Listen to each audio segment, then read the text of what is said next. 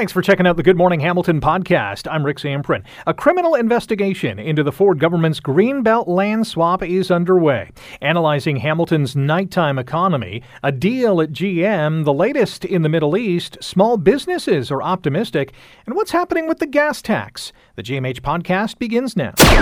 This is the Good Morning Hamilton podcast on 900 CHML. Within the provincial parliament is this RCMP criminal investigation into how the Ford government has handled this whole Greenbelt thing. You remember, he wasn't going to touch the Greenbelts, then he touched the Greenbelts, and then they goofed on touching the Greenbelts, and now, well, here we are. Sabrina Nanji is the founder of the Queen's Park Observer. You can check it out at qpobserver.substack.com. And Sabrina joins us now on Good Morning Hamilton. Ms. Nanji, good morning. How are you? Good morning, Rick. Thanks for having me. Hey, before we get to the Greenbelt probe, your thoughts on Sarah Gemma. Is she going to be an NDP MPP or is she going to get booted? Well, certainly the countdown is on. As you mentioned, Marit Stiles, the NDP leader, has said, Sarah Gemma's got to retract this statement. But, the day after, it's still up. And it seems to be a bit of a standoff right now. But certainly, Jewish advocacy groups, opposition critics, even the premier's office is saying that Gemma's got to go over these remarks. And it's not the first time that she's landed in hot water for similar comments. I think that, the quicker the NDP deals with this, the better, not to have it drag out at a time when, we're also dealing with an RCMP investigation into the Ford government's Greenbelt land swap. So certainly that's where the opposition critics want the heat to be, is on the premier. Regarding this RCMP criminal probe, how do you see it playing out? Well, it's still early days yet, but it's a very big deal at Queen's Park and for the Ford government right now. I mean, they've been dealing with blow after blow this summer of revelations about this flawed process that favored certain developers. And now the RCMP, which has been sniffing around, they took over that review from the OPP. They've now launched a full-on formal investigation, which could, it's a big if at this point, lead to possible criminal charges here. We've seen the hit the Ford government has already been taking on this. They've made this stunning yet inevitable reversal on the land swap. That might not be enough to really save them from their plummeting popularity. And so I think, how this investigation plays out is going to be something that the Ford government is going to be staking its re-election on. Now, Ford has said that he's confident nothing criminal took place. If, and we're talking in hypotheticals, if the RCMP investigation says, yes, something illegal occurred, would that necessarily force a snap election? I guess it would depend on who the finger was being pointed at. Yeah, and we don't really have the specifics yet. Obviously the premier is not the only one who's being investigated. The RCMP hasn't even really, named him. They're keeping a very high level, which is, just kind of typical process. But there are some hints and, breadcrumbs, if you want to call it that the Integrity Commissioner and Auditor General's reports have sort of laid out for us in the public. There was discussion of deleting emails, and we know from the Liberal era gas plant scandal that, wiping of government information and hard drives is something that a political Liberal staffer had actually done jail time for. And so while, obviously the gas plants issue is different from the Greenbelt land swap, but this is something that Ontarians will, maybe equate and draw parallels to, because we know these things are, against the law. And so the Auditor General, Bonnie Lysyk, at the time had said that she reached out to the police to kind of raise some flags for them. And now, obviously the RCMP can subpoena folks. They have a lot more powers and a lot more sway to dig into these matters than our watchdogs at Queen's Park. And so I guess, time will tell what they unearth. These things can take months and years. And certainly, if there are criminal charges, potentially, I know the PCs definitely don't want this to come around June 2026, which is when they'll be up for re-election. As long as this investigation goes, it is, a golden balloon for the opposition parties to continue to point to this investigation while other news stories in the provincial legislature cycle through the news cycle. Yeah, you're absolutely right. I mean, either way, opposition is having a field day on this. We had Green leader Mike Schreiner. He was first out of the gate saying that, he's really happy the RCMP has decided to investigate what he calls a corrupt process. And so while the premier likes to say that, he's confident nothing criminal went on, that he's going to participate fully in this investigation, I think, either way, it's good for the public because there are still so many unanswered questions on, what went down over this decision. We'll have to see if reversing it is going to be good enough for whatever this investigation turns up. Very interesting times indeed at Queen's Park. Sabrina, thanks for sharing some insight with us. Thanks for having me. Sabrina Nanji, founder of the Queen's Park Observer. Check it out online, qpobserver.substack.com. You're listening to the Good Morning Hamilton podcast from 900 CHML. Really interesting conversation yesterday with the Hamilton Chamber of Commerce. Held a summit yesterday to talk about Hamilton's nighttime economy. What was highlighted and what are local businesses preparing to do? Greg Dunnett is the president of the Hamilton Chamber of Commerce and joins us on GMH. Greg, good morning. How are you? I'm doing great, Rick. How are you doing this wonderful morning? I'm good. Do you want to describe the nighttime economy? Is it more than just, the downtown arena and theaters and bars and nightclubs and restaurants, hotels? Is there more to it? Yeah, I think almost a good place to start, and I'm just going to parrot what Shane Shapiro, who was our keynote speaker yesterday, said, is that so much of our the way our cities were built were for a daytime economy, and that is going down to the steel mills or going into the office building, and then at 5, 6 o'clock, kind of shut down the economy, and maybe there's some activity in the neighborhood, or there's, those bar scenes that you just spoke of. But ultimately, what's become an opportunity, and even more so coming out of the pandemic, is this opportunity to kind of reimagine your city and to create a secondary economy, and making that nighttime economy a true component of how your city works, lives, and plays. So when you think about going down to Augusta Street or Hess Village or King William or James Street or wherever you want to go in the city, is there a transportation? Can you get there via alternate modes of transportation? Do you feel safer in that neighborhood? And making sure that there's actually policy and planning in place to build a nighttime economy that is supported by not only the businesses, but by the community as a whole, and what are the ways that we can make it more safe, more inclusive, and really add an additional aspect to what living in this community is like, because we're learning more and more that, the talent that businesses need to survive are looking for a city that is livable and enjoyable to be in, both during the day, but also in the evening. We have a number of massive and major construction projects that are on the horizon. Probably first and foremost, the rejuvenation, if I can call it that, of First Ontario Centre. We know that the old Hamilton City Centre is going to be coming on down, and that's going to be rebuilt into something new and exciting. LRT is, our road is going to be ripped up basically from one end to the other. There are some challenges ahead. Yeah, and I think so. This was actually kind of a secondary event. We did bring our business community together in the summer and said, what do you need? How can we support you? I've just come up on a year in the role here, so it was listening to them, and there were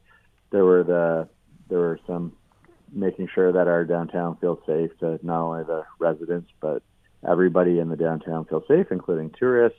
But part of it was how can we support you going through the transition? We know at the end of the transformation, when all of those projects you just spoke to are completed, it's going to be a completely different downtown than we've experienced before.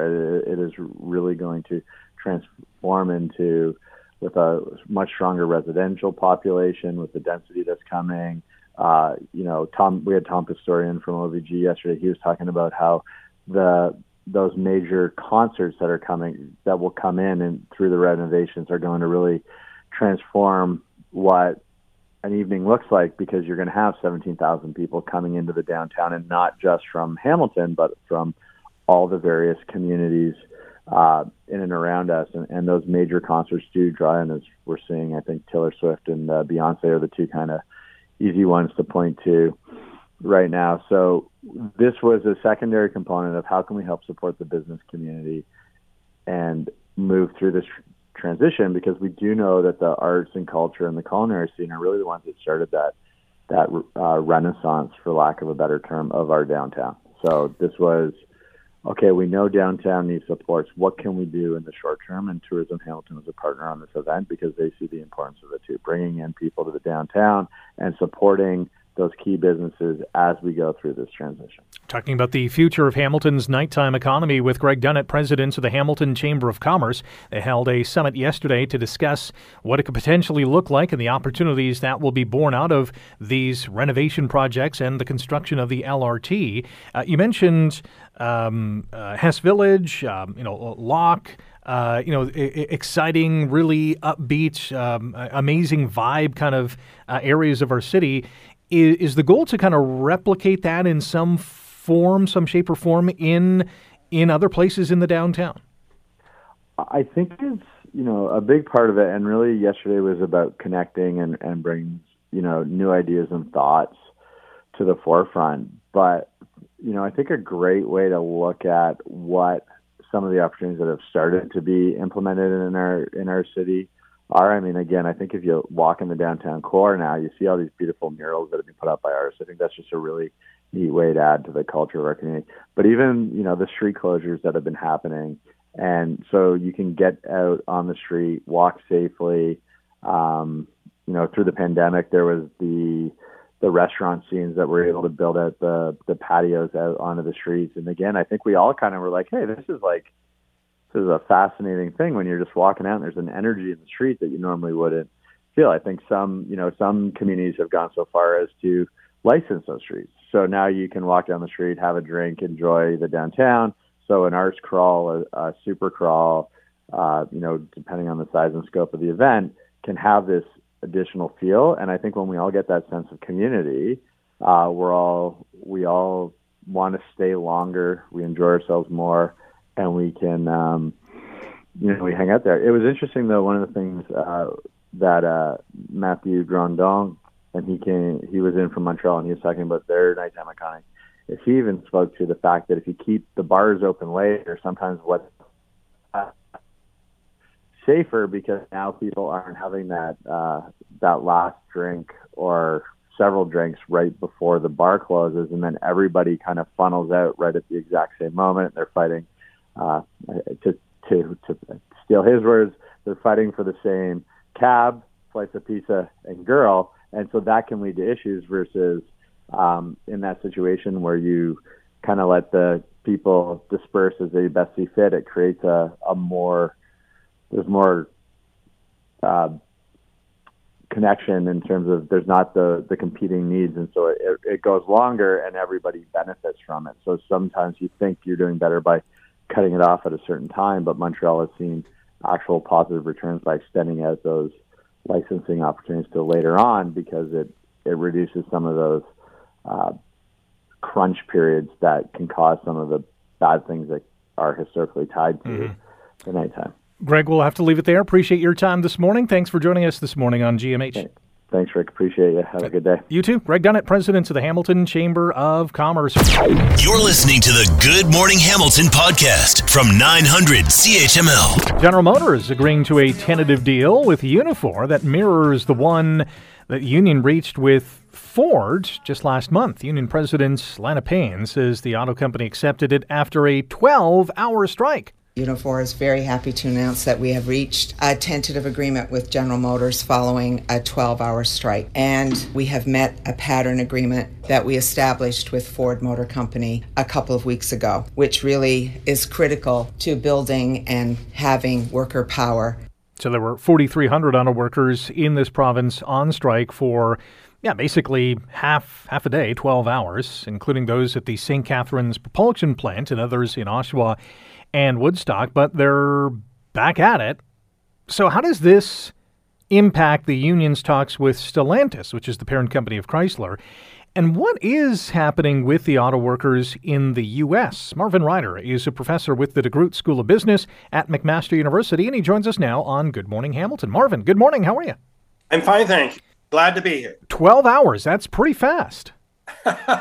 Yes, I hope everyone's feeling a little whiplash from all of this. If I can go back to the Ford deal, you might remember that they set a deadline midnight. They always like a midnight deadline. But within moments before that deadline, they said, wait a minute, Ford has put a better offer on the table. Everyone stand by. We're going to extend the deadline by 24 hours. And during those 24 hours, they got a deal.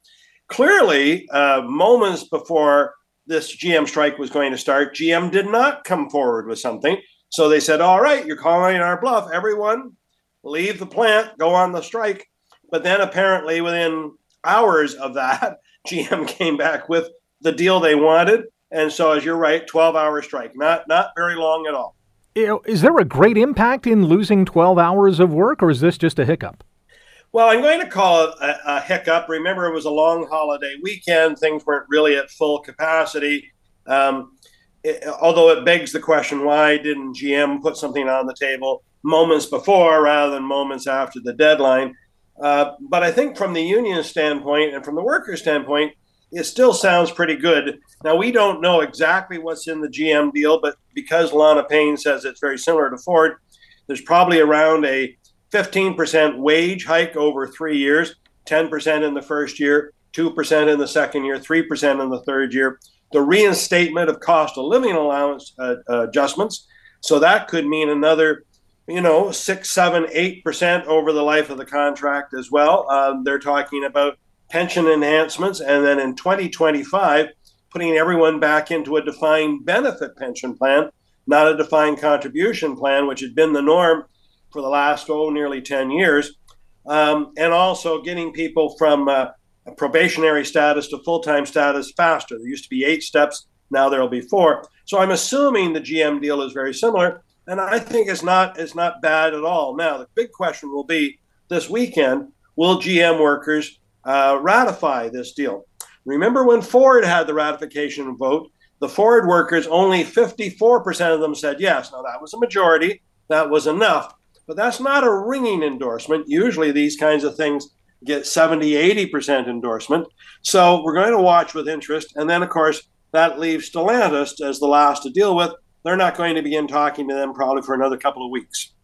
Marvin Ryder is a professor with the DeGroote School of Business at McMaster University. We're talking about Unifor deals with GM and previous to that, Ford. And you mentioned Stellantis is on the way. Did they just say, okay? I mean, the other two automakers, gave them a check mark. Did they avoid any kind of work stoppage, or are they in a different boat than the other two automakers? Well, can I put it to you this way? When Unifor picks the order for these template agreements, they tend to go from the one they think is going to be the easiest to the one they think is going to be the hardest.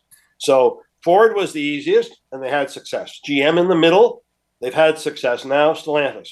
Don't know why they think they're in third place here, what the challenge is. And let's also keep in mind the backdrop of all of this is we're now into week 4. I think it's day 25 of the United Auto Workers strike south of the border, where everybody's feeling pain. They've decided to negotiate with all 3 car companies simultaneously.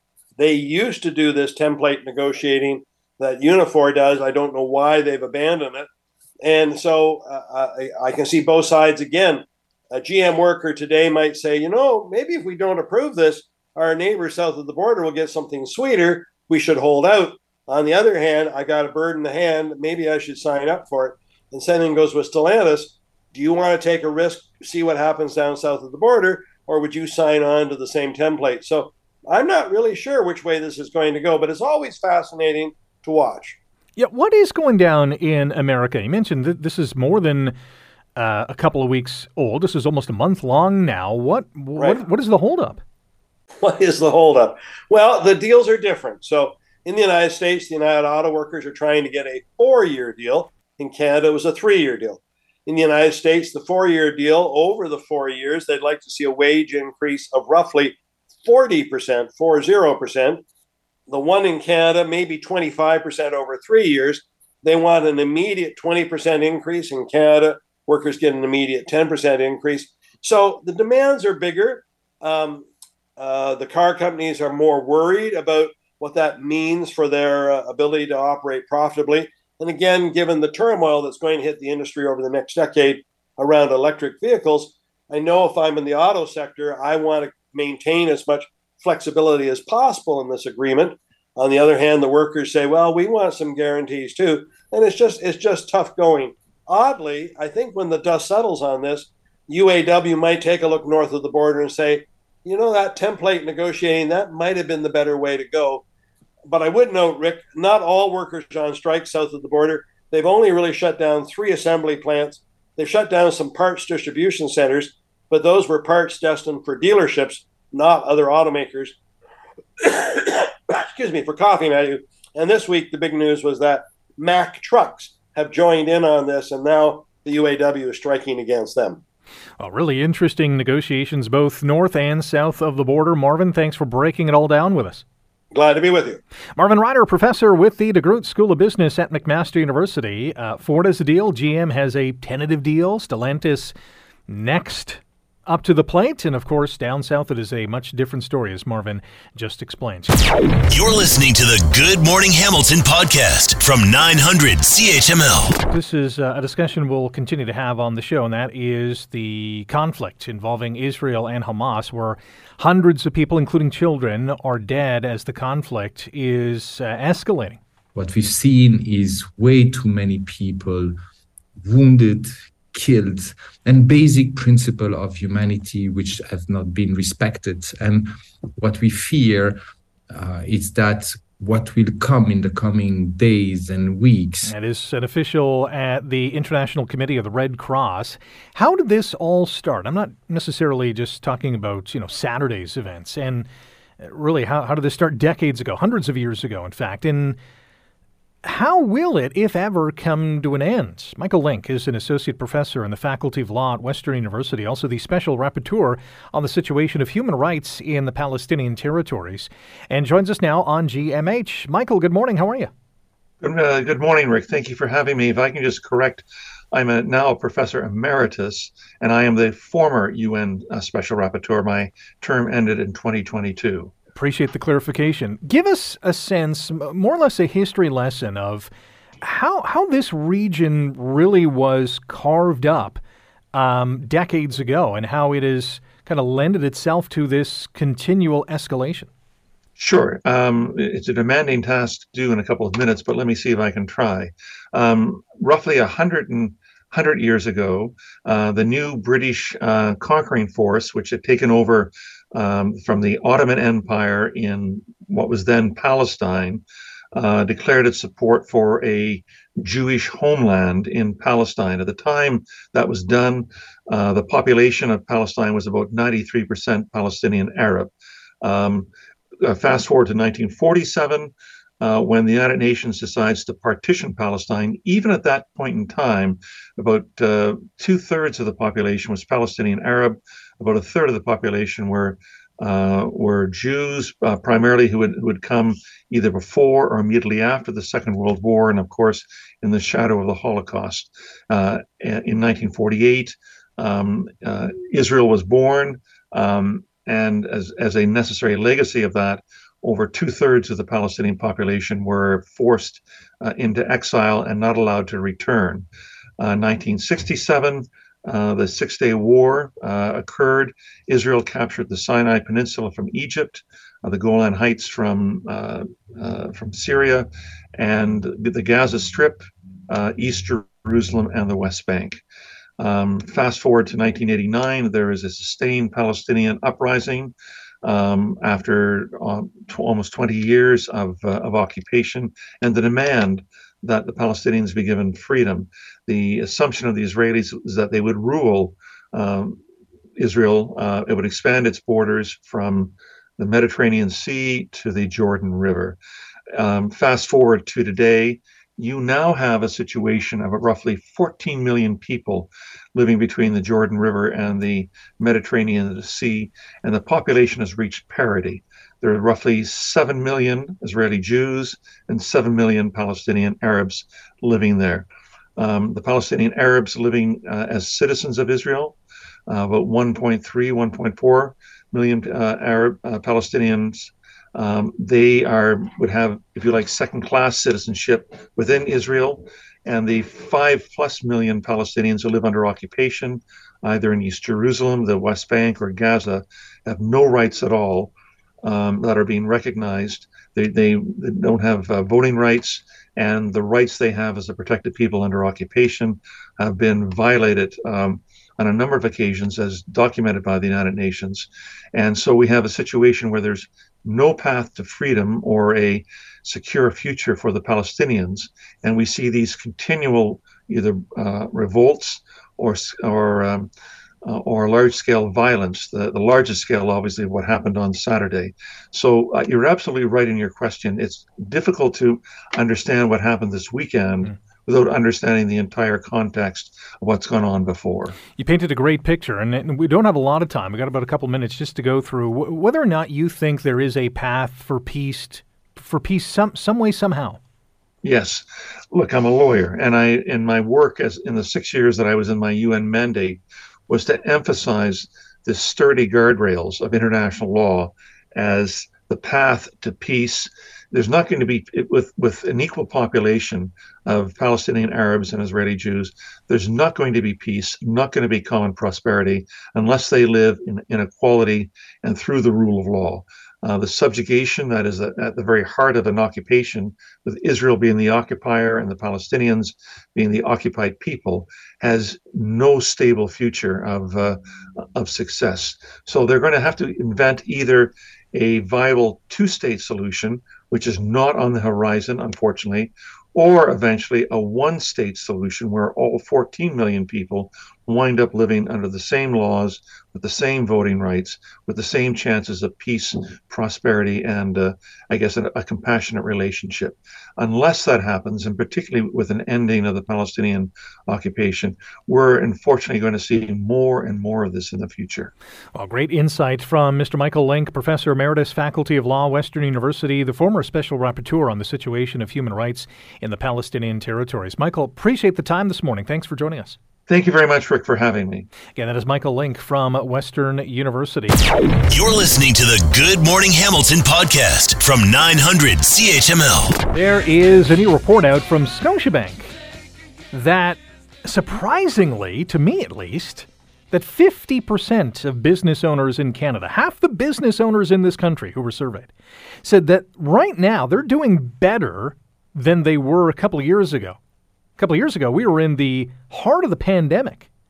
Fourth annual Path to Impact report has a number of interesting tidbits of info. And here to share us with what they found is Joshua Jabas, the Vice President of Small Business at Scotiabank. Joshua, good morning. Thanks for joining us today.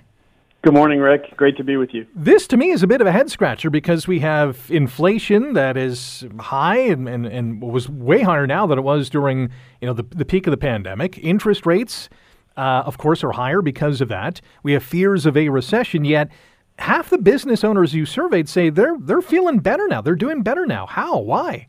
Yeah, so look, Rick, I think your comment is bang on. It is a head-scratcher because 2 years ago, we were facing different challenges. But those were fairly existential when we think about it. So I think today, small businesses have survived. They're the backbone of our economy. There's no recovery or middle class without small business. And many of them are actually in a position now to compete and win. At the same time, I would say it's cautious optimism is the main lesson of this report, because the challenges you talk about, supply chain, the hiring challenges, the demand challenges, they're real. And we hear it from our clients every day. Those challenges are I'm not sure if the report dives into this. Are they hampering business? Are they able to get through? Are they thinking of unique and alternate ways to make their business a success? So I think, the report goes into some of these points and talks about what's keeping small business up at night. And there's no doubt that the cost of living, more than half talked about inflationary pressures and interest rates, which is a huge jump from last year, as those rates have jumped. So the two things we've noticed is that 90% of small businesses have asked for advice in the last couple of years, and they're also doing it by embracing technology. So people are starting to harness the power of technology, and small business is now kind of at the forefront there by doing virtual meetings, using the cloud. Even AI, which people were afraid of, we're now seeing them embrace the opportunity in there. So I look at payments, Rick, as one area where small business today is competing with people all over the world because they're taking payments virtually through mobile. And at Scotiabank, we've got some great partnerships and solutions for them. When it comes to, you mentioned artificial intelligence, and that is, it seems over the last, 6-8 months, a lot of people have looked at that thinking, my gosh, this is, the end times are near. We're being taken over by the computers now. But there are some positive gains that are being seen with the use of AI. Absolutely. It's not just college students getting help with their papers. Small business is actually using it to connect better with their customers, to identify opportunities for cost savings. And it's pretty incredible to see that more and more small businesses are embracing the opportunity of AI. And frankly, they're finding ways to compete 24/7, 365 days a year by harnessing technology. We're talking about Scotiabank's 4th annual Path to Impact report, and it finds, among other things, that 50% of business owners in this country surveyed say they're doing better now than they were a couple of years ago in the heart of the pandemic. Joshua Jabas is the Vice President of Small Business at Scotiabank and with us now on Good Morning Hamilton on 900 CHML. What are some of the more common challenges that small businesses will face? And if someone were to start a small business now, do they face the same challenges as those who have a business that has already been successful for a number of years? So, look, startups are always a challenge, and bootstrapping a business today, some would argue, creates different challenges than a generation ago.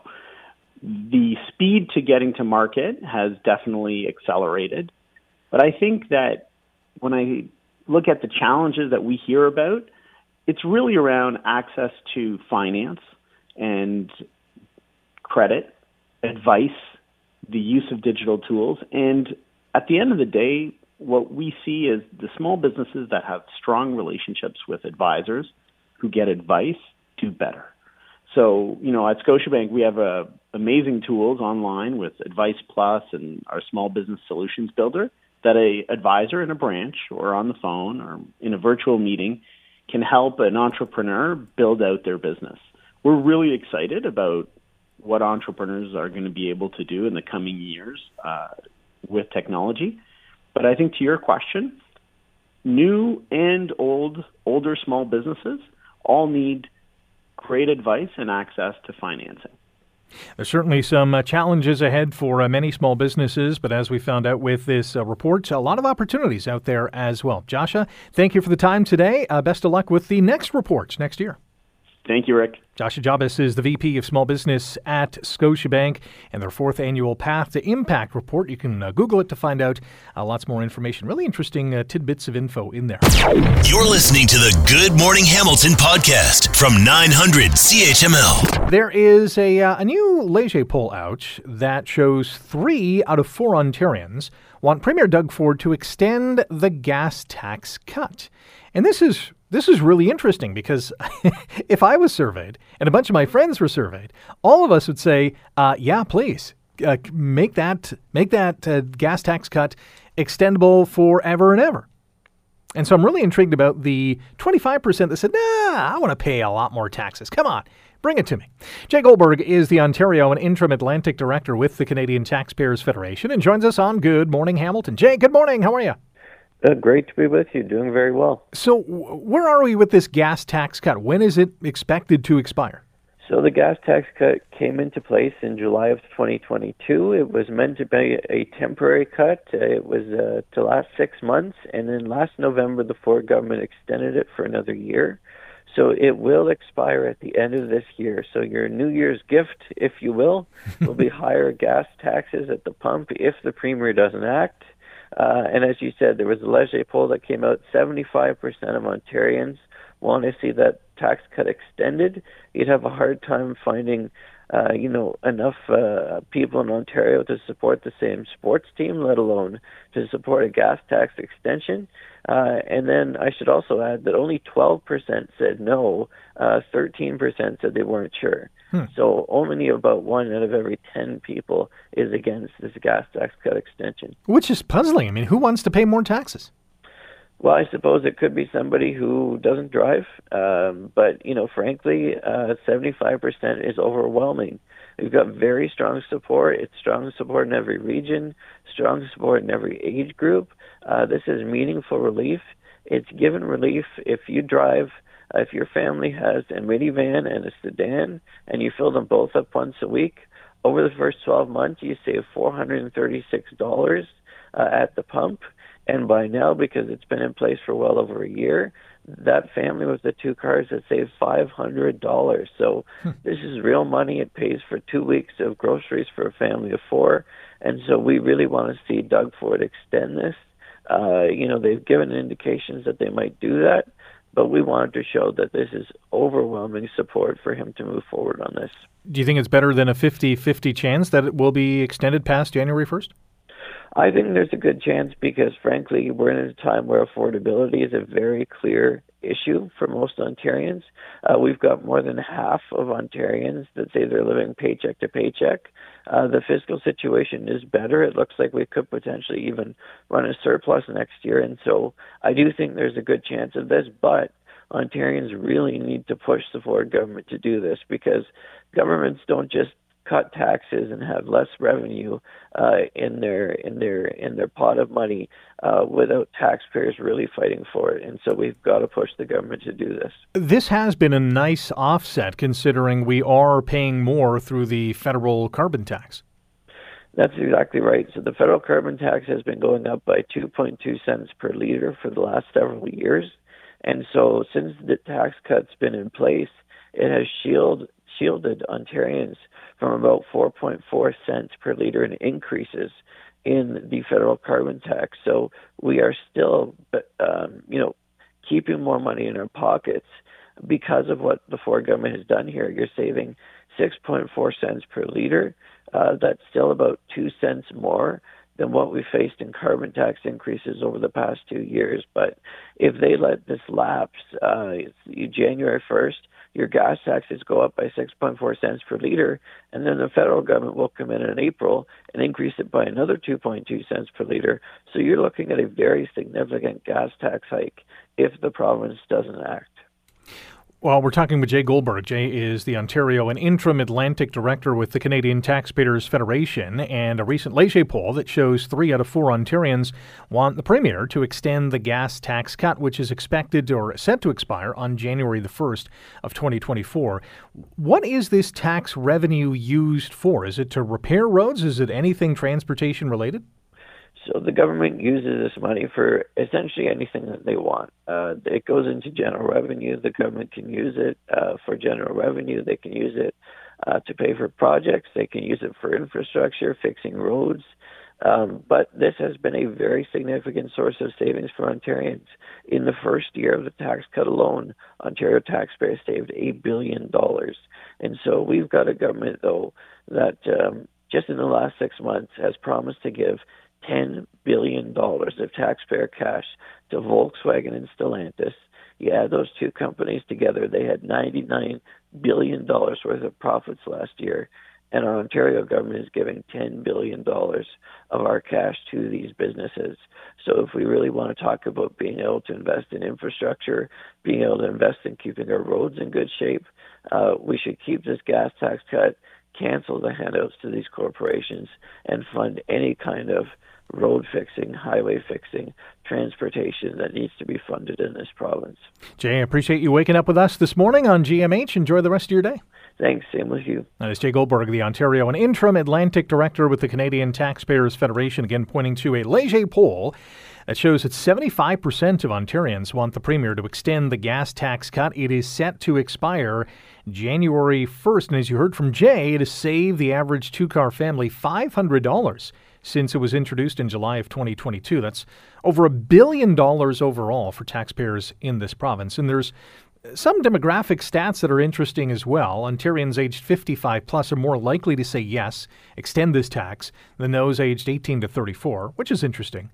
And also, those living in rural areas are more likely to agree that the tax relief should continue compared to those living in urban areas, 83% to 72%, which shows me, I think those in rural areas have to drive further to get to where they need to get to in some cases, and don't want to pay as much gas tax, that is for sure. Thanks for listening to the Good Morning Hamilton podcast. You can listen to the show live weekday mornings from 5:30 to 9 on 900 CHML and online at 900CHML.com. The Good Morning Hamilton podcast is available on Apple Podcast, Google Podcast, and wherever you get your favorite podcast. I'm Rick Zamprin. Thanks again for listening, and don't forget to subscribe to the podcast. It's free, so you never miss an episode, and make sure you rate and review.